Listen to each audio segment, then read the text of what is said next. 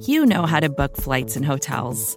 All you're missing is a tool to help you plan that unbelievable travel experience. That's why you need Viator. Book guided tours, excursions, and more in one place. There are over 300,000 travel experiences to choose from, so you can find something for everyone. And Viator offers free cancellation and 24/7 customer support for worry-free travel. Download the Viator app now and use code Viator10 for 10% off your first booking in the app. Find travel experiences for you. Do more with Viator.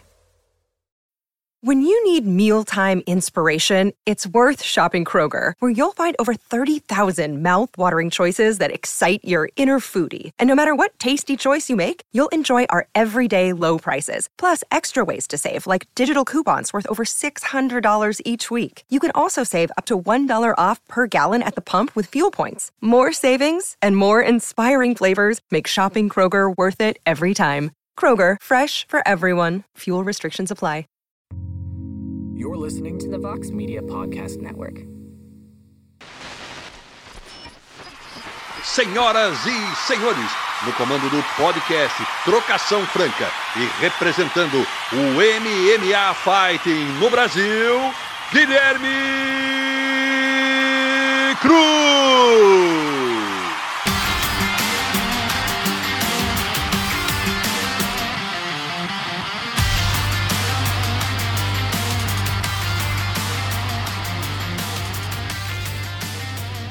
Alô, amigo fã de luta, bem-vindo ao 42º episódio do podcast Trocação Franca, a sua casa sobre MMA nessa imensa podosfera.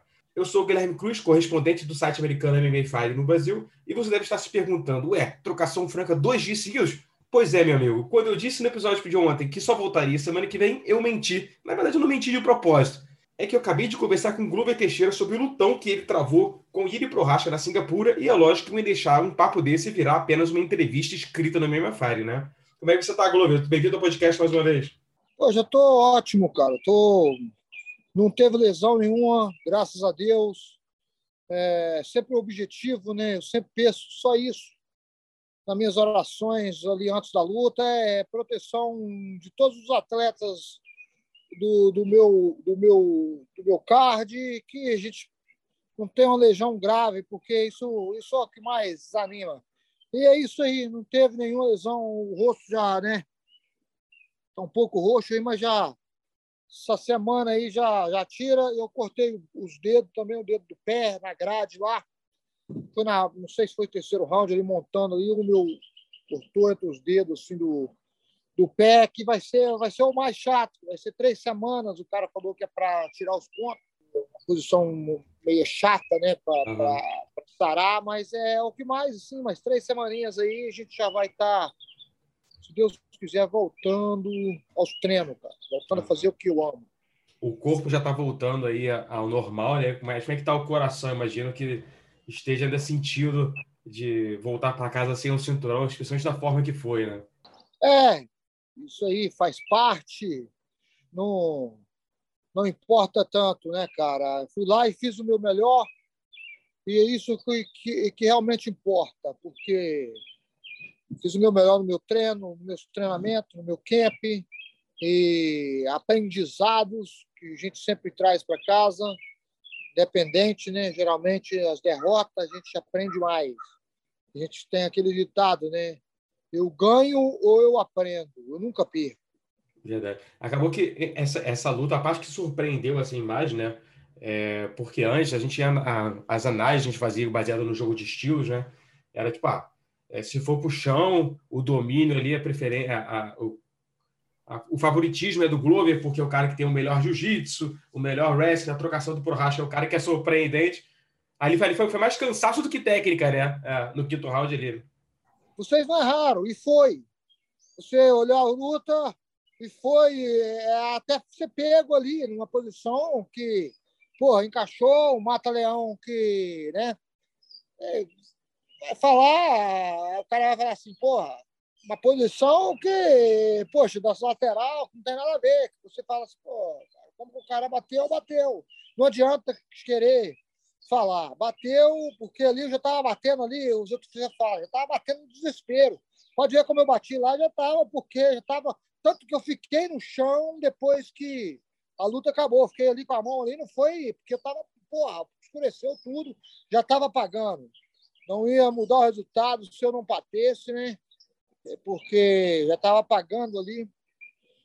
Pegou. Agora, o jiu-jitsu foi, eu dominei pô, o tempo todo. Ainda mais no chão. Teve uns momentos em pé que eu dominei ali, teve uns momentos que eu perdi ali a luta em pé, né? Mas a luta no chão, dominei a luta toda, sempre. Tive uns poucos momentos ali por baixo ali que foi uns ground and pound ali que ele deu ali, mas defendi tudo. A realidade foi essa. Dominei no chão e fui pego ali no último minuto, né? No último, sei lá, fui pego, né? Como se fosse um soco ali. Entrou, o cara dominou a luta toda e entrou, né? Verdade. Claro que falar do lado de fora é fácil, né? Mas fica passando na sua cabeça o replay daquela guilhotina que você tentou, que acabou, tipo, mudando ali, né? Porque ele tava grogue em pé e tal, mas você vê que foi no instinto ali, o que foi aquele momento? Instinto, né, cara? Ele abaixou a cabeça, o pescoço dele caiu na guilhotina. Não busquei a guilhotina. Caiu aqui.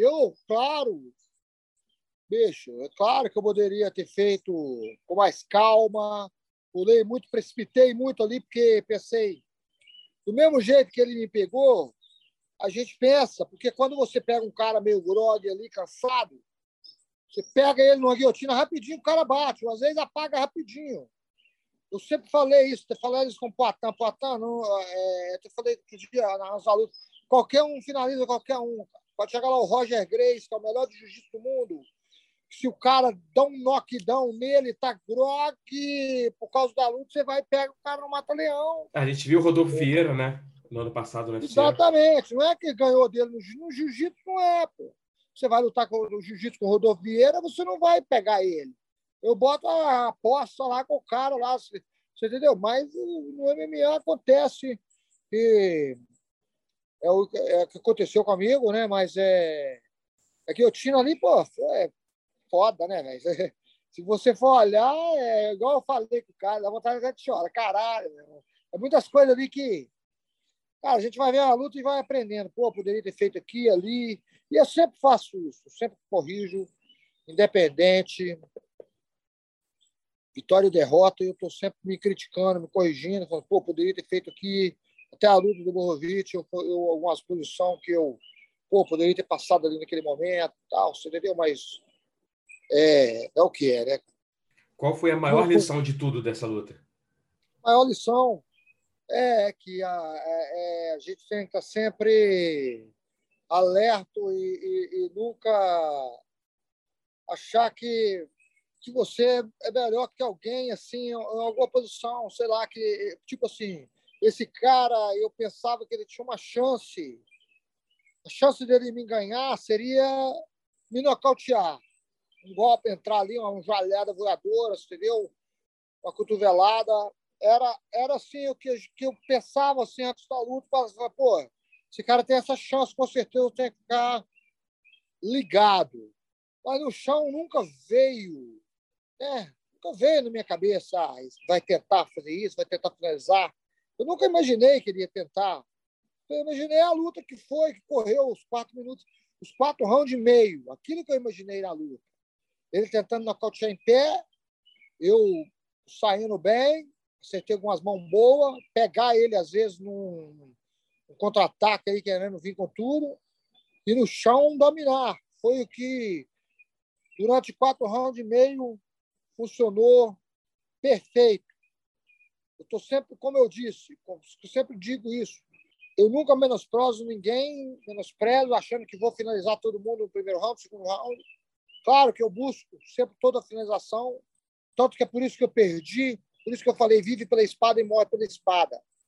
Por isso que eu acho que eu perdi, porque se o meu treinador chega ali e fala assim, cara, tá bem, já tá ganhando, vamos ver esse round na moral, na calma e sem desespero.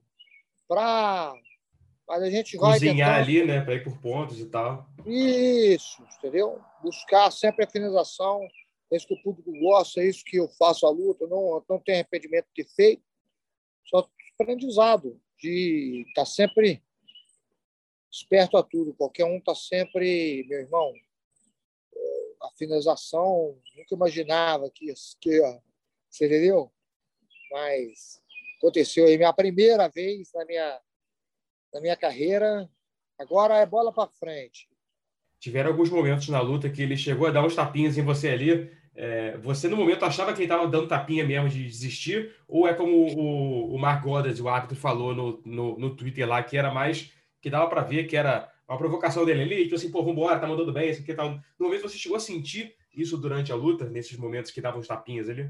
Claro, eu senti, mas eu acho que aquilo ali era mais frustração de estar por baixo, estar tomando aquele atraso, estava perdendo, né? E aí ficava. Aí ele batia assim, tipo, sei lá, quando a gente faz isso no treino toda hora. O cara tá ali, você fica dando uns tapinhas no cara ali porque não é difícil pegar uma posição ali e ficar batendo, que você abre muito. Então você ficar fazendo isso para dar o soco forte, você abre. Aí o cara, onde que eu ia. Então ele ficou fazendo isso sim, para ver se a gente muda, mas são tapinhas só. Eu não imaginei que estava batendo, não, até porque eu não estava pegando nenhum. Se ele faz isso, talvez, na hora que eu estava pegando aquele katagatame, eu poderia até pensar em soltar e poderia ser uma polêmica maior, mas não foi.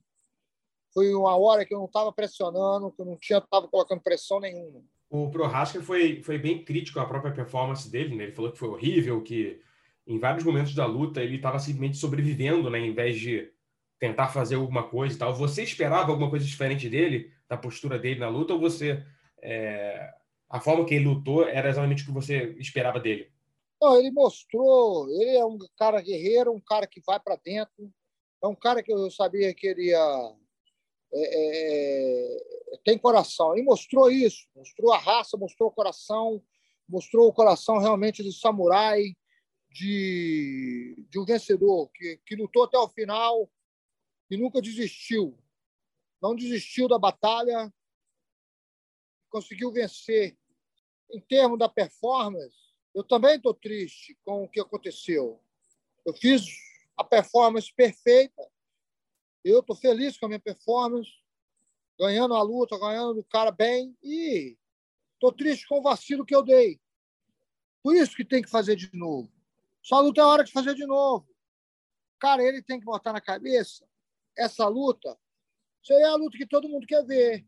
Todo mundo quer ver agora. Quem não viu vai querer ver a próxima. Hora dele ganhar um dinheiro aí, fazer. Ele que vai ganhar o pay-per-view, pô, campeão. Você entendeu?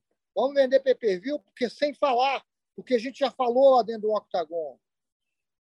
Sem precisar de ficar aqui, falar um monte de merda para tentar promover essa luta, para tentar ganhar essa revanche. Pô, eu queria muito ter essa revanche, mas não queria jamais ter que ficar falando isso. Talvez se fala, talvez a gente fica falando, eu fico provocando, que muita gente se perde, se corrompe nesse fato. Eu acho que o Dana White tem que olhar isso, os fãs estão pedindo essa revanche. Eu fiz uma performance boa durante a luta toda ali, perdi um round só na luta. O quinto round estava dominando. E ele está triste com a performance dele. Faz de novo, vamos fazer de novo, cara. Vamos ver quem realmente é o melhor. Você entendeu? Porque eu sei que está agarrado na garganta dele também. Essa vitória como foi, que a galera tá falando, é isso. Se não fosse aquele coisa, porra, cara, que muita gente, o cara fala isso, é triste até de ouvir, mas porra, cara, tava perdendo a luta e o cara, estão falando até comigo, que sorte que o cara deu, né? Não foi sorte, o cara encaixou, né, cara? O cara jogou e pegou e acreditou, mas e eu que não acreditei, né?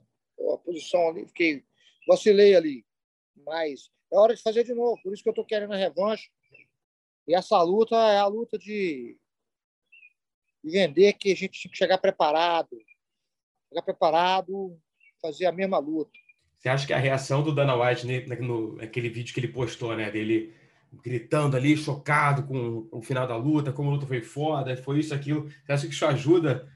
Pelo menos o patrão ali já está convencido de que foi um lutão, não é mais fácil vender a segunda, né? Não tem como não ajudar. Não tem como, porra, a luta como foi, como estão falando aí, a melhor luta Do meio pesado de todos os tempos, né? exatamente, a melhor luta do ano aí até agora, entendeu? Tudo isso, poxa, a luta que bate e volta, teve muita adrenalina para quem assistiu, né? Às vezes o cara assiste de novo, não tem mais, igual eu assisti, tá sabendo o resultado, é que, pô, luta boa, luta movimentada desde o começo. Bate lá, vem cá, pega aqui, mas eu sei que as pessoas que estavam vendo, né, porra, tava ali. Ah, caralho, pegou! Ih, caralho, foi! Você entendeu? Um desespero ali, né, bicho? De adrenalina. E essa semana, agora, dias depois da luta, ele voltou lá para a República Tcheca, né, o país dele. Teve uma recepção, praça pública lá, uma multidão para receber ele no palco e tal.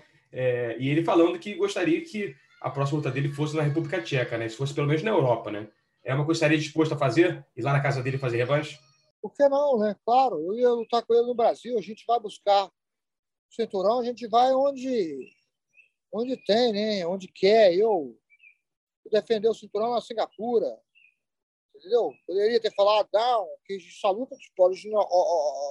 Primeiramente, ela tinha sido ali no Brasil, né? Brasil, defender no Brasil. Infelizmente, não deu certo. Vamos defender, vamos buscar esse cinturão de volta, onde for necessário. A imensa maioria dos fãs brasileiros ali te exaltou nas redes sociais depois da luta, né? Mesmo tendo vindo a derrota. Como é que foi receber esse carinho do público aí, que muitas vezes é mais imediatista ali, que escurraça o cara se ele perde, que não quer saber, que no seu caso não, a reação foi mais positiva do que negativa, né?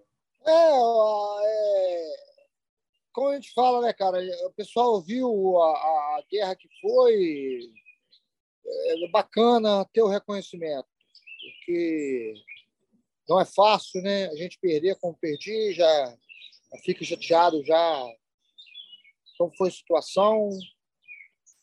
Escutar lorota não é o que a gente quer no momento, né? Tudo bem, a crítica construtiva, mas uma lorota sem pé, sem cabeça, ninguém quer ouvir isso. Mas eu tenho uma repercussão muito boa da luta, cara. Só parabéns que eu ouço, cara. Parabéns. Uma luta que eu perdi, que eu mais ganhei parabéns na minha vida por essa luta aí, depois da derrota.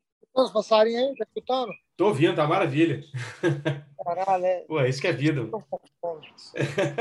Uma dessas lorotas que imagino que você definiria como lorota foi um post do seu conterrâneo Paulo Borrachinha. Não sei se chegou a ver, né? Dele falando porque que idoso não se bate, sei lá o quê. Provavelmente incomodado com um comentário que você fez para a ESPN, né? Que falou que ele estava tentando ser a Kim Kardashian aí, que só quer saber de ficar postando polêmica nas redes sociais. Esse tipo de lorota, tu nem presta atenção, é uma coisa que tu pensa, porra, qual a necessidade disso? Porra, nem presta atenção, cara, nem vê, não faz diferença para mim. Não faz diferença, não tenho nada contra o Borrachinha, cara. Sempre torci para ele aí, porque o brasileiro, pelo Brasil, porra, mas aquilo ali foi um conselho, o cara falou que você tivesse dado um conselho pro Borrachinha, porque estava na época da polêmica, e eu falei, mas, bicho, deixa o cara, igual eu falei a mesma coisa, continuo falando, deixa o cara viver a vida dele, você entendeu?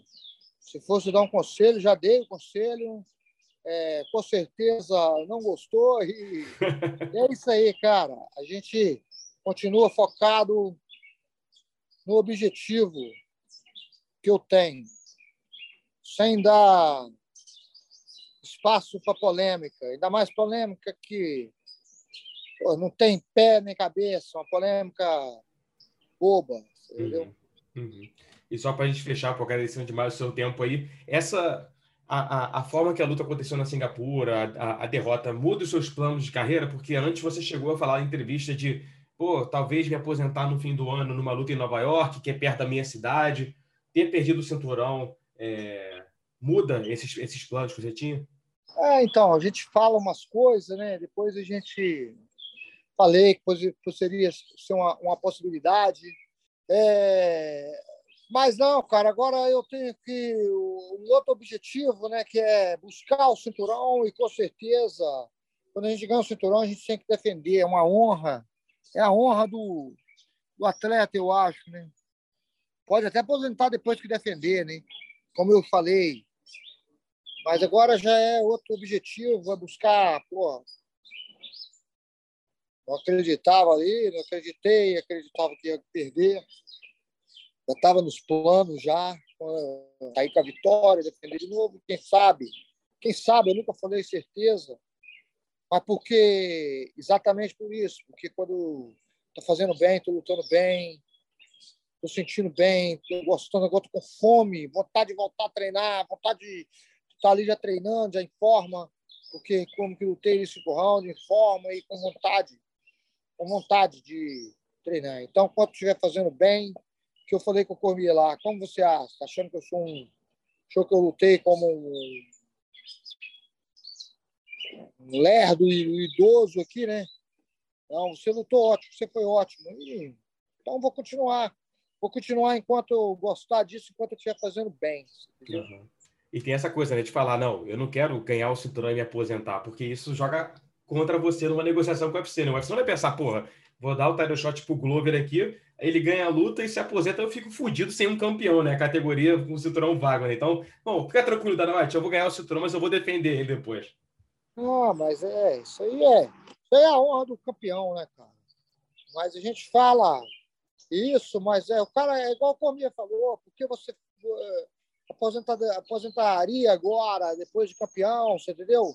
Porque realmente é a hora que a gente trabalha tanto para chegar ali, né? E a hora que a gente mais ganha é quando a gente está com o cinturão, você entendeu? Então é difícil aposentar. Mas eu falei, não importa se eu tiver com o cinturão ou não, eu vou aposentar quando eu não sentir mais que eu estou treinando bem, que eu estou querendo treinar, essas coisas. Entendeu? É assim. É verdade. E essa luta deixou claro que, porra, tá no topo do seu jogo aí. Tomara que o UFC remarque logo aí essa luta contra o Prochazka, que foi um espetáculo e certeza que a segunda seria também, mas tomara que volte com a sua vitória em vez da dele. É isso aí. Obrigado, amigo. Obrigado demais pelo seu tempo aí, cara. Agora aproveite o descanso aí, justo merecido. Valeu, campeão. Valeu, obrigadão. A gente fica por aqui nessa edição especial e curtinha do podcast, agradecendo demais ao Globão e a você, amigo ouvinte, pela companhia de sempre. O Trocação Franca vai ao ar toda quarta-feira no Spotify, iTunes, Google Podcast e nas principais plataformas onde você escuta seus programas favoritos. Não se esqueça de compartilhar esse link com seus amigos e fique ligado que na semana que vem tem muito mais. Fui!